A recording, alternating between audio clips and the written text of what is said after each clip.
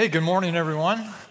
Great to see you. Welcome to Union Chapel this morning. We're so thrilled you're here. My name is Greg Paris, one of the pastors here, and so we're glad you're here. We're in the middle of a series right now on wisdom. Now, all of us now are living on the information superhighway. We all are aware of that. There's information, there's knowledge, there are facts available, literally at our fingertips. And it's an amazing time to be alive because of access to so much of these details. But let me just remind you, while you can get all the information in the world, all the knowledge in the world, all the facts in the world at a moment's notice, you cannot get wisdom. Cannot get wisdom. Now, in the classical definition of wisdom, it's the combination of knowledge and experience and good preparation that leads toward the successful execution of a project or making a wise decision, that sort of thing, so you did a wise thing. But the Bible takes it another step further, that there is a wisdom that comes from God that is the revealing of or the revelation of information that He has, direction that He has for our lives, that is of a supernatural nature and adds His special miraculous touch. I want to talk about that today. We have chosen as our text this morning from the Old Testament book Habakkuk. I know some of you have been reading devotionally in Habakkuk recently, maybe not. So it may take you a little while to find it if you're looking for it. Otherwise, we'll project the words, of course, on the screen. But Habakkuk in the first chapter is talking to God, and then beginning in chapter 2 of Habakkuk, now we hear God speaking to Habakkuk. Now, let me give you the big thought today. You ready? Here's the big thought. This is it. There is nothing more important in your life than discerning the voice of God. There's nothing more important in your life than being able to hear clearly the voice of God. And we want to talk about how we can do that today. So if you have your Bibles, you can turn to Habakkuk. If not, we'll project the words. Our custom is to stand to hear God's word. Just a couple of verses this morning from Habakkuk chapter 2. So he writes, I will stand at my watch, station myself on the ramparts. I will look to see what he will say to me and what answer I am to give to this complaint. Now here's the answer. The Lord replied, write down the revelation, make it plain on tablets, so a herald may run with it. So in other words, he said, I'm going to take my position, I'm going to wait, I'm going to withdraw to a certain location, and I'm going to listen for God.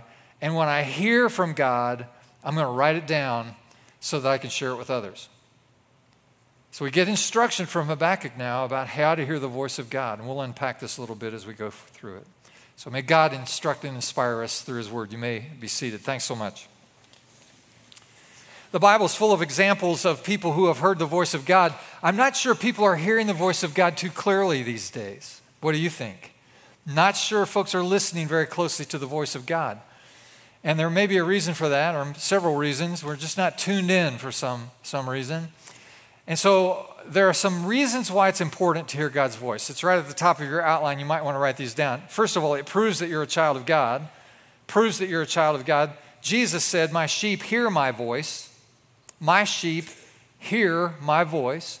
John 8:47 says, he who belongs to God hears God's voice. And so we have the promise of the scripture that God will speak to us and we'll be able to hear him. B, on your outline, it protects you from mistakes.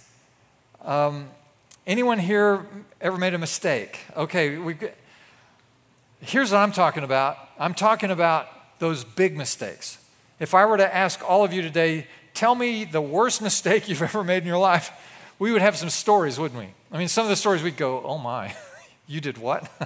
And it was a big mistake. Well, hearing God's voice will protect us from making those kind of big mistakes. Yeah. And then C, it's a key to a productive life. I can give my story today, key to a productive life, and that is anything worthwhile that's happened in my life has occurred because of two reasons primarily. One is because of the amazing grace of God, the unmerited, unearned, undeserved favor of God. God just smiled on me in spite of me and my life was blessed. Can I get a witness? The grace of God is the reason worthwhile things happen to us.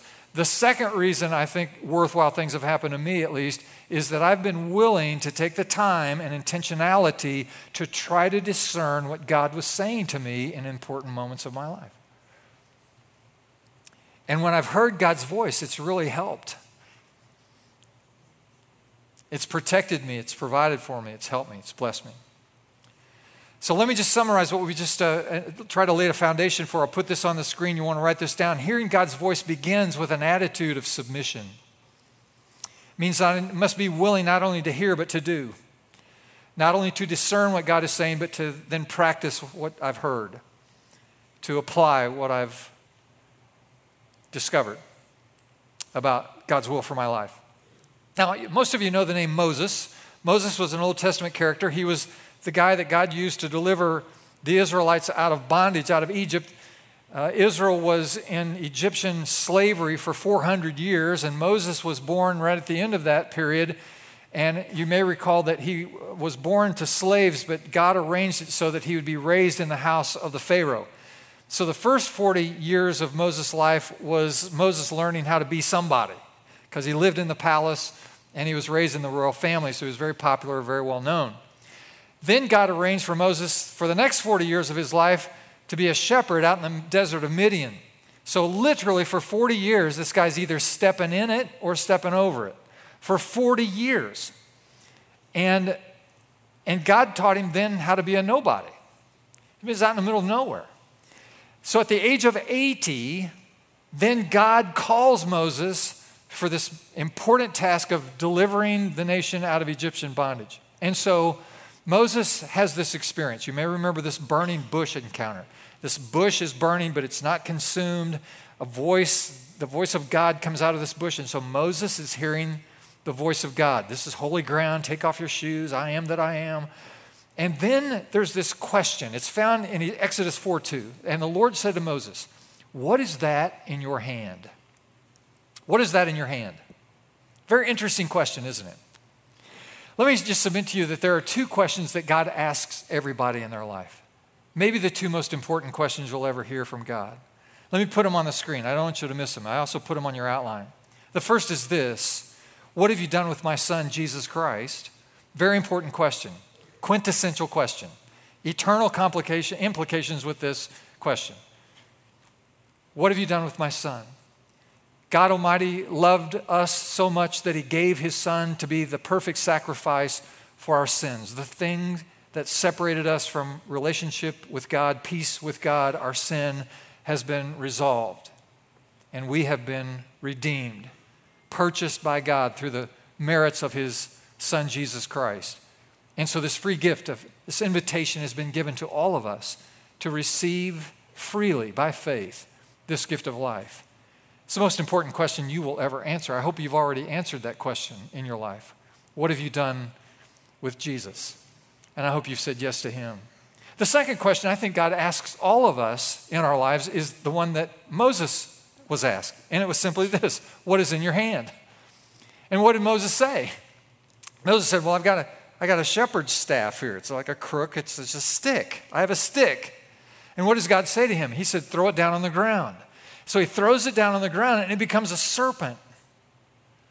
And then God says, pick it back up. And so he reaches down, he grabs it, and it becomes a stick again. That's a very strange story, isn't it? Very strange. Well, let me just remind you, God doesn't do any miracles just to show off. There's always meaning. There's always a message in these miracles. There's a parable in every miracle. And so there's a message here.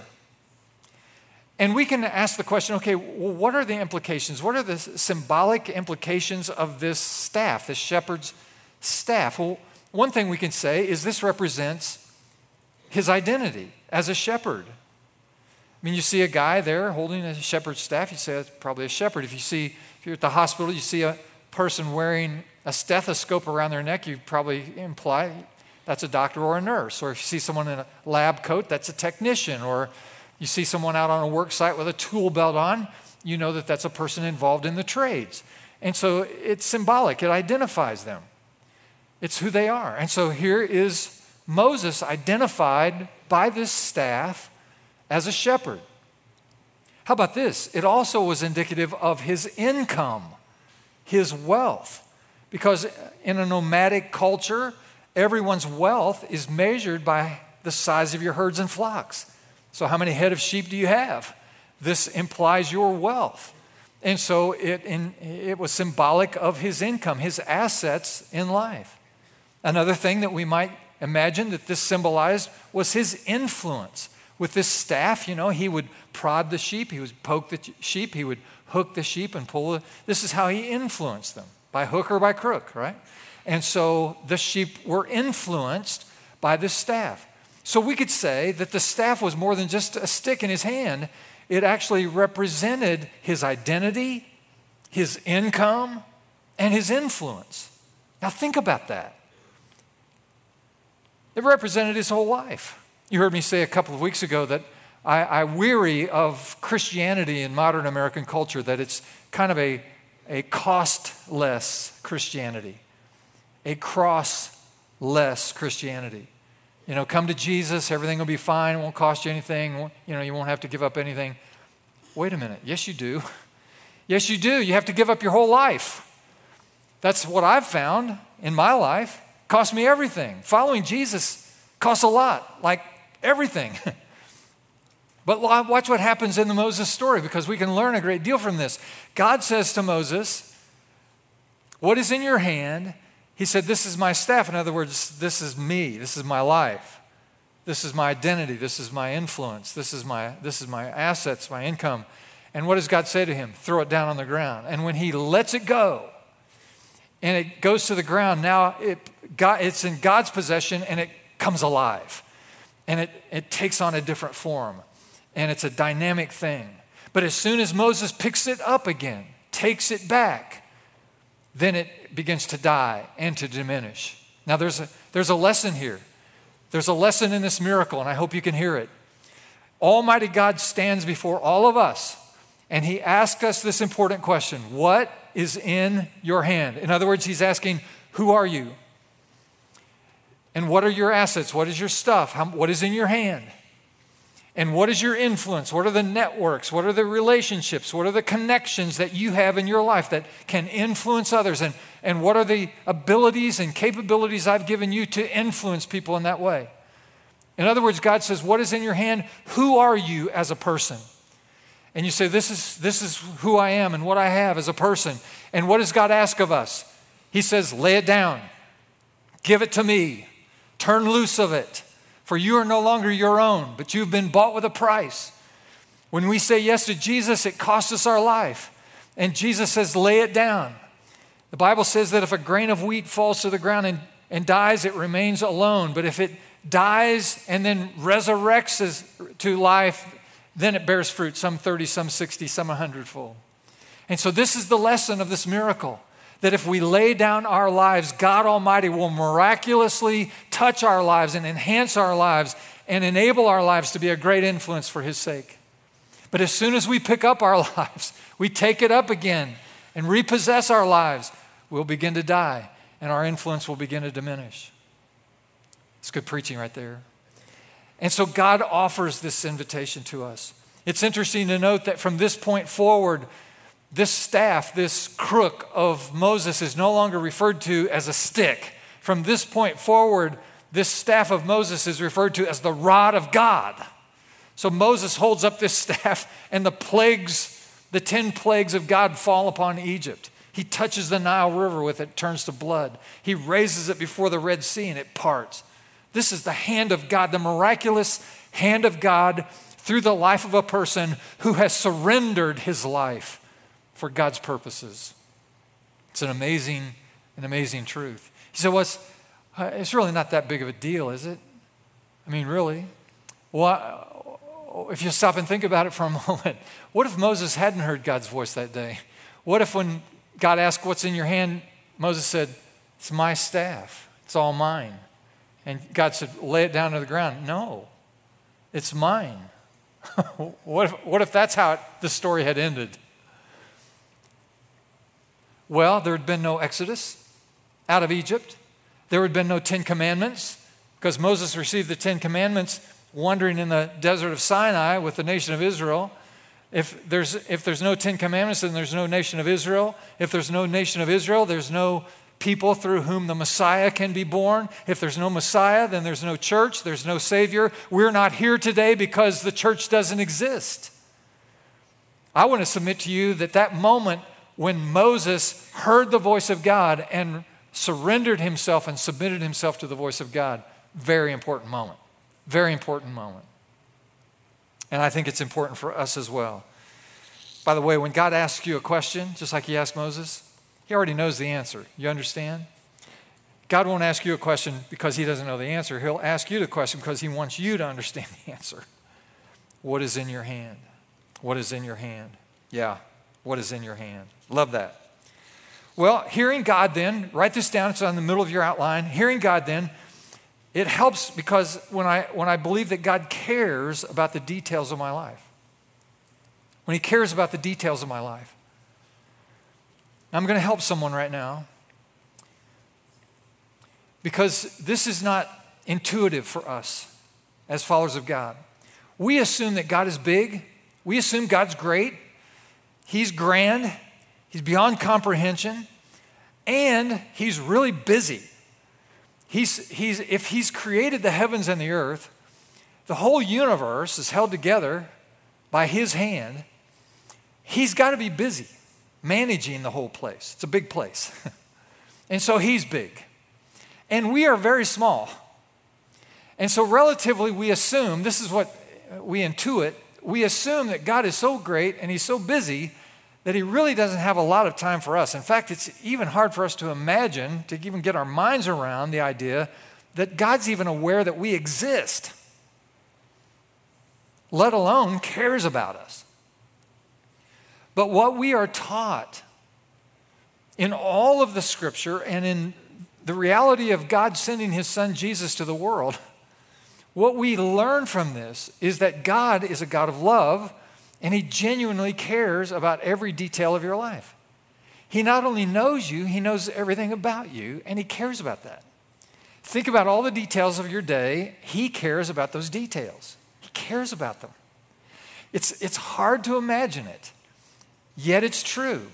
We have the capacity to love and to be loved because we've been made in the image and likeness of God. We have this ability to create and imagine unbelievable things because we've been created and designed in the image and likeness of God, a loving God who cares about the details of our lives. And God's love is unconditional. Let me just encourage you today. God loves you when you're good. God loves you when you're bad. God loves you when you're having a good day. God loves you when you're having a bad day. God loves you when you feel like it. God loves you when you don't. God's love is unconditional. There's nothing that you can do to keep God from loving you. God loves you as much right now as he's ever going to love you and ever will love you. He loves you, and there's nothing you can do about it. And so you can't make God stop loving you. And all of that to remind ourselves that God cares about the details. And if God cares about the details, then he's going to speak to you about those details. And he wants to connect with you intimately and personally at that level. Here's another thought. I must believe that God wants to answer my questions, that he really wants to. In James chapter 1, the question is asked this way: does any man lack wisdom? Does any person lack wisdom? Anyone? Anyone lack wisdom? Both hands. Does any person lack wisdom? That's us, right? So this invitation is to us. Here's what it says. Let him ask of God. If any person lacks wisdom, let him ask of God, who gives generously and lavishly and liberally to those who ask. If they ask, expecting an answer. That's the only qualifier. So if any person lacks wisdom, let him ask of God, who's going to give to us. All of that means that God's not hiding from us. He's not withholding from us. He's not keeping his will and his wisdom from us to blindside us somehow. He wants to speak to us. He's willing to speak to us. He's ready to speak to us. He wants to. And so we ask, well, how come God doesn't answer when I ask? The second that I ask. Well, there's wisdom in that because God knows that we can only handle so much information at a time. I don't know about you. Here's my testimony again. See if anyone resonates with this. If I knew then what I know now, I wouldn't have done it. Anyone got that? If I knew then what I know now, I don't think God could have got me to do it. That's why he doesn't give you the full plan ahead of time. That's why he doesn't answer every question right away. That's why he doesn't give you the full blueprint, because he knows we can't handle that. It'll be too much, too overwhelming. So we get light for the next step, enough illumination, enough revelation to take the next step in the journey. That's how his will unfolds to us more times than not. And it's because God is protecting us from too much information. And so he nurtures us that way, and he walks with us. And the other thing about it is that sometimes God withholds his will and his voice, his plan to us, just to make us more hungry for him. Because he knows that our pursuit of him is the best thing that we could possibly do. And because he loves us and he's for us, he orchestrates the unfolding of his plan in our lives slowly so that we'll keep hungry and we'll keep searching and we'll keep desperate for more of God. He keeps us going that way. There's another fact in all of this that we have to come to terms with, and that is that it's very possible that God is more willing to speak to us than we are willing to listen. Is that okay? We have to assume responsibility for this too. Someone said the biggest problem isn't knowing God's will, it's actually doing it. Doing God's will apparently is difficult. Yeah, it's not the easiest way. And so we're not often quick to hear because we don't want to hear the answer. It's okay, God, I got this. I've made some plans here. I've orchestrated the details. I got the timeline. I got it covered. Thanks. And we don't bother to ask God because we don't want to hear what he has to say about it. And so we're hesitant, reluctant to hear clearly. So what happens now with Habakkuk is he asks God some questions, and then in chapter 2, God speaks to him. And we can follow Habakkuk's model for hearing God's voice. And I put this at the bottom of your outline, and they're very practical. This is as practical as I know how to teach this, about how to hear God's voice. Now, here's the first thing you do. It's what Habakkuk did. And you withdraw. Withdraw. By that I mean you pull back and get quiet.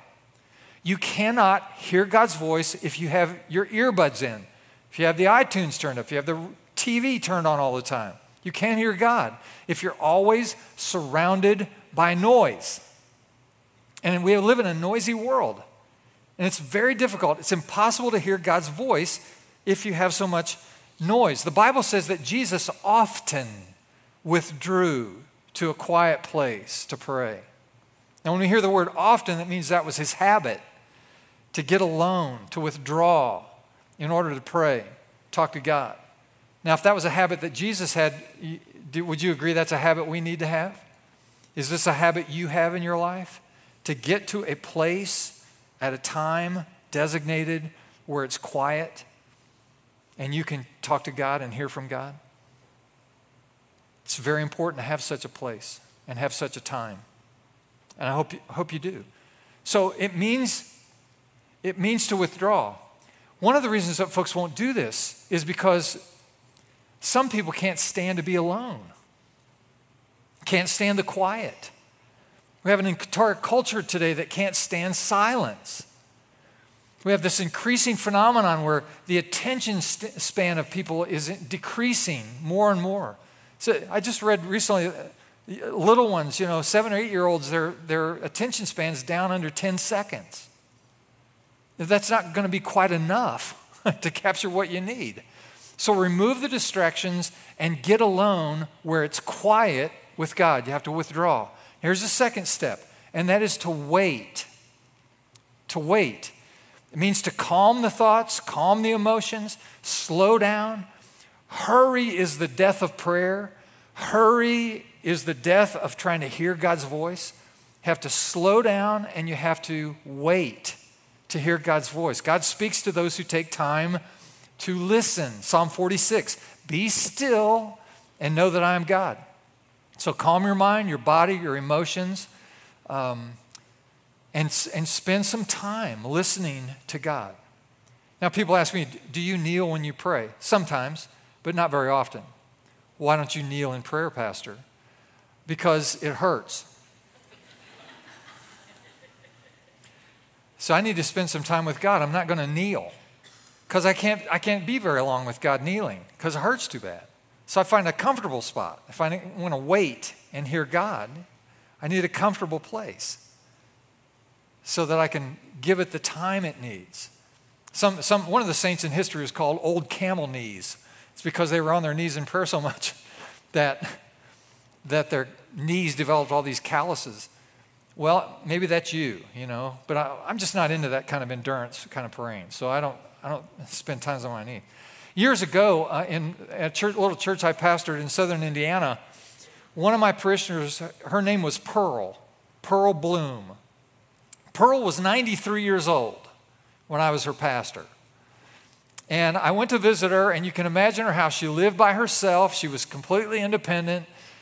She was always just beautifully appointed. Her hair was always in place, a little string of pearls usually around her neck, this little cotton dress, freshly pressed. And I went into her house the first time. You can imagine this living room. Everything was just in its place, little doilies everywhere. It was, you can almost smell her house.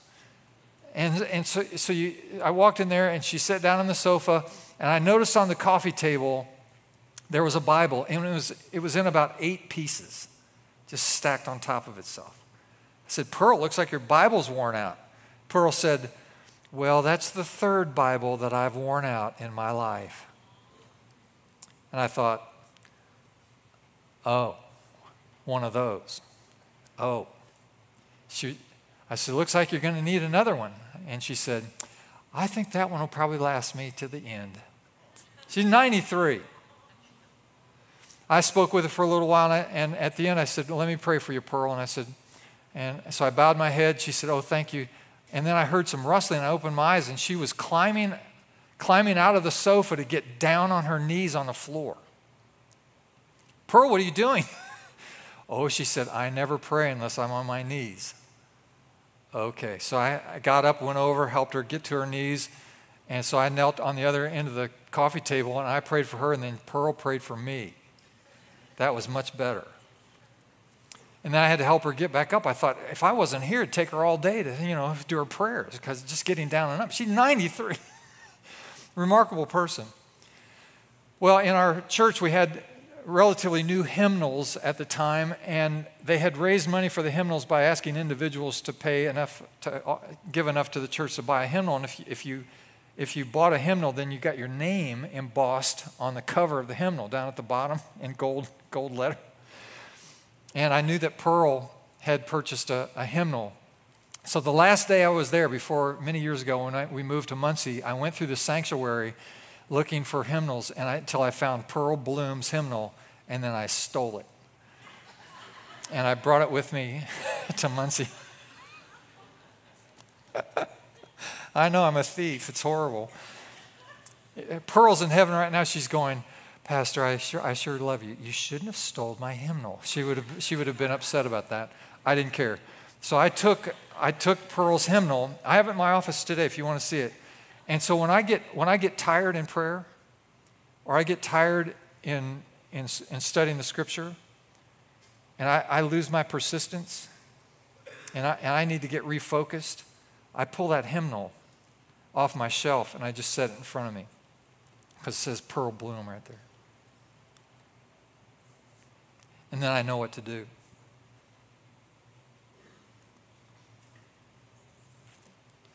So you have to wait. You have to be patient to hear God. Here's the third thing. Read the Bible. Read the Word of God. This is God's will. This is the wisdom of God. There are actual books in the Bible that are called wisdom literature. You can get a lot of information, a lot of wise insight from God. You don't need to hear His voice all the time. You just need a verse of God's wisdom found in the Scripture to help you. The Bible's already said a lot about a lot of things. You don't have to go asking God about it. Okay, God, I need to hear your voice. I sense the need to divorce the old model and to marry a newer model. No, that one's easy. The answer to that is no. But I thought God was saying no. He didn't say that. He said, be faithful to the wife of your youth. Be faithful till death do you part. It's a covenant. So you made a covenant with that person. And so, no, I'm always short on cash. And God knows, I want to give more, and I just want to have a little easier time of it. So if I just embezzle a little money from my business, from my employer, cash flow will be much better, and I'll be able to pay my bills, give more, do more good. And so if I just steal a little money to help me out, that's the way to go. That's a no. That's a no. That's already clearly articulated. No. And 10,000 other questions we may have of God is already answered in his book. By the way, if you're new to the Bible or you need to reinvest your life in the Bible, I understand that picking up a Bible for the first time can be intimidating and can be a bit overwhelming and feel very complicated. So I don't recommend you open to the book of Genesis, the first book of the Bible, and start reading. Or even the New Testament. If you start reading in Matthew, you're going to get 2 chapters of genealogy before you get into any of the storyline. And so I don't recommend starting there. But here's what I'd recommend. If you're new to the Bible or you want to get back in your Bible, go to the book of Ephesians. In the New Testament, Paul's letter to the church at Ephesus, the book of Ephesians, only a handful of chapters. And here's all you do. It's this simple. It's not complicated. Just do this. Just sit down with the book of Ephesians open, pray this prayer. Lord, speak to me today through your word. That's it. And then I want you to start reading. Chapter 1, verse 1, start reading Ephesians. And read until something impresses you. Don't read the whole chapter. Don't read the whole book. Don't read the whole New Testament. Just read until something speaks to you, touches you, impresses you. I mean, you get, there's something going on there. It may be the first verse, maybe the first phrase of the first verse. I don't know. You may read 30 seconds, you may read 3 minutes. You may read 30 minutes until something catches you. Just read until something impresses you, then reread it. Read it about 3 or 4 times. Just read it over and over again to try to absorb the meaning, and then pray this simple prayer. Simple prayer. Lord, help me to apply what you've said to me today through your word. That's it. Then close your Bible, go off to work. You do that every day, and when you turn 93, you'll have a Bible worn out. And you'll have the wisdom of God resonant in your heart. You won't need some young pastor to come to your house to help you understand what life's about. You already got it because you have learned God's word. You are a wise person because you think the thoughts of God. You've rehearsed it over and over again over the years.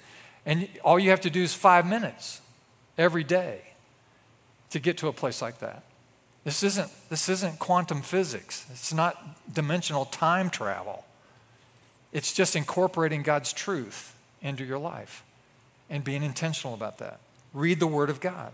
Number 4, write down the insights. This is what Habakkuk said, write it down. God said to him, write it down. God said, what I say, write it down. Now this may not be verbatim what God is saying, but just thoughts or impressions or ideas that come into your mind.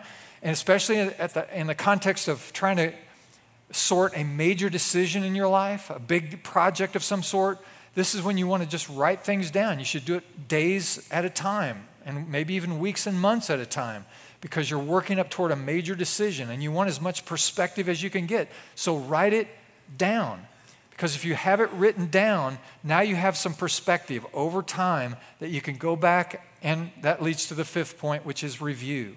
Review what you're hearing. Review what you're studying in God's Word. Review what you've written down. And as you do that, the whole issue, the whole circumstance will start to come into focus for you. 3 thoughts about this review. One is that you should always seek wise counsel. The Bible says there is wisdom in a multitude of counselors. Find someone or a group of someones who are more mature than you in the faith, who are farther down the road than you in the journey, and ask them their perspective. Seek wise counsel. Listen to your pastor. Listen to me. Stay with me now. We're just about done. Never, ever, ever, never do I make a major decision by myself. Never make a major decision alone. Always have trusted people around you in the course of a major decision. So important. And this caveat, listen to me carefully. Young people in the room, listen to me.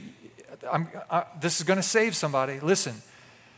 The younger you are in life, chronological age, the younger you are, the more likely it will be that wise counsel in your life will come from someone who is older than you.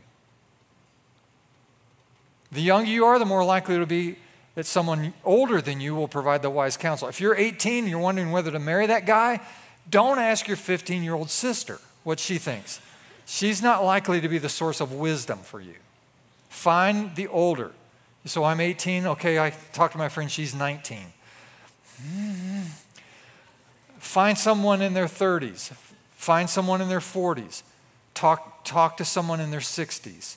These are people who have lived a while and walked with Jesus for a while. They will have perspective that you do not have, and that's what you want. You want their wisdom. So wise counsel is part of this review. The second thing is to discern God's timing. Timing is always very critical in a major decision. You can have all the details lined up and you think you have everything you need to make this choice, but now it becomes a matter of timing. I'm working with a guy right now, and he's been wrestling with a major question in his life for 2 years. 2 years. And just now, he feels like, I think the time is right. In the kingdom of God, timing is everything. And you've already discovered, if you've known Jesus 5 minutes, you know that your timing and God's timing rarely line up. We're always either behind or ahead of God all the time. So being sensitive to timing is a big deal, especially with major decision. Last point, last thought, and that is the peace of God. The Bible says, let the peace of God rule and reign in your heart, minds and hearts. Let the peace of God rule and reign. Now, listen to me. What I'm about to tell you has to be nuanced a bit. It has to be, it's a little more subjective to teach. It's not really straightforward, so you have to listen carefully. Seeking the peace of God in a major decision, the wisdom of God for a major decision, the peace of God should be the very last thing that you pursue. Not the first thing, not the second, not the third. It should be the very last thing that you pursue in discerning God's will for your life. Very important. Now let me tell you why. When you're in the midst of a major decision, it creates stress and anxiety. You feel pressure from that process. I just need to decide what to do. When you come to a place where you think, okay, I'm ready to shake hands with this decision, it's a big decision, and you shake hands with it and you make the decision, there is a natural sense of relief that comes just because you're out from under the burden of having to make the decision. And so once you make it, there's this euphoria that you'll feel having made the decision. That is not the peace of God. That is not the peace of God. That's just, I feel better because this burden's off my back. The peace of God, let me describe it this way.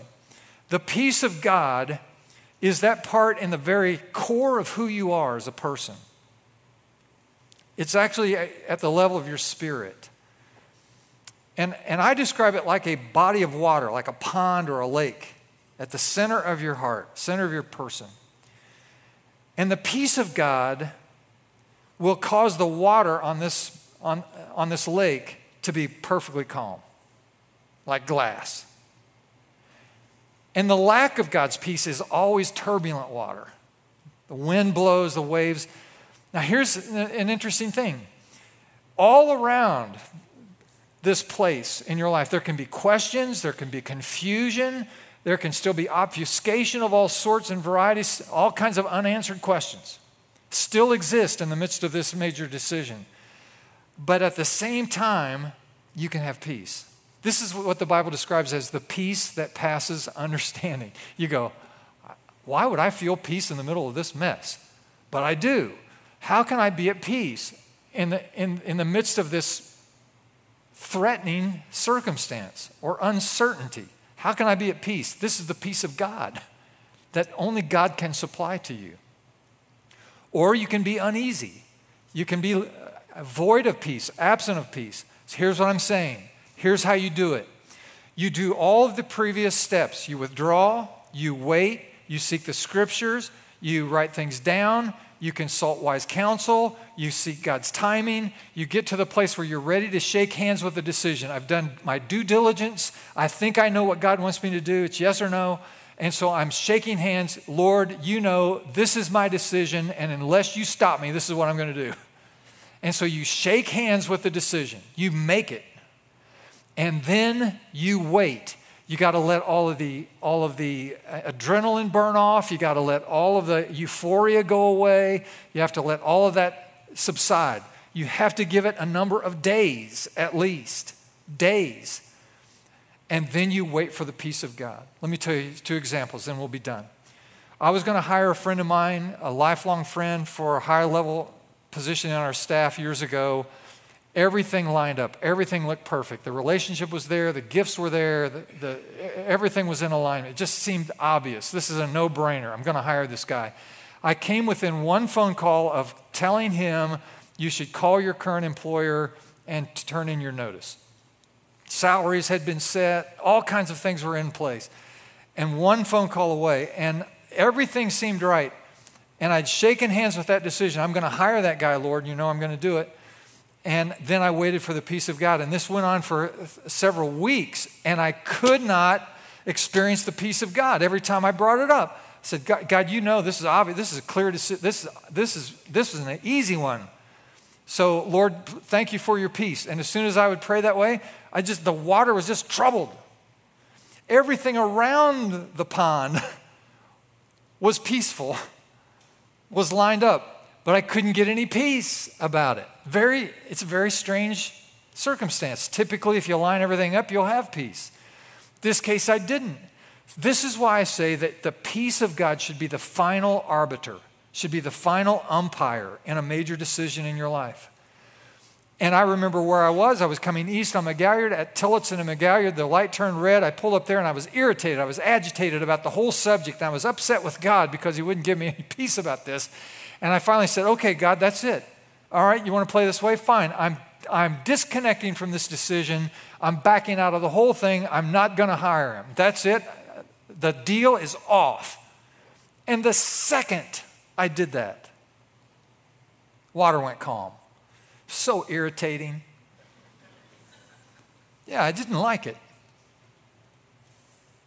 So now I have to back out all of that. It was embarrassing. It was awkward. 6 months later, though, my friend and his wife, this is when the Soviet Union was imploding, the Iron Curtain was coming down, Eastern European bloc nations now were open to the gospel. 6 months later, he and his wife were on a team planting churches in Eastern Europe. That's exactly where God had in mind for them. And if I had hired him, it would have been wrong. No peace. Let me just flip that over. The last illustration, we looked at this facility. Our main building, Sanctuary main building, was originally a car dealership, and it had been vacant for 2.5 years. It was a mess. I mean, the roof was leaking, ceiling was falling down, all the windows were busted out, volunteer trees were growing in the parking lot. We brought a team of people over here and walked through it. I mean, it was a musty, soppy, cold November day, and it was horrible. I mean, it was like a junk pile. It was a mess. We stood there, we circled up, well, Lord, thanks for letting us see this place. This isn't where we're supposed to go. Amen. Thank you, God.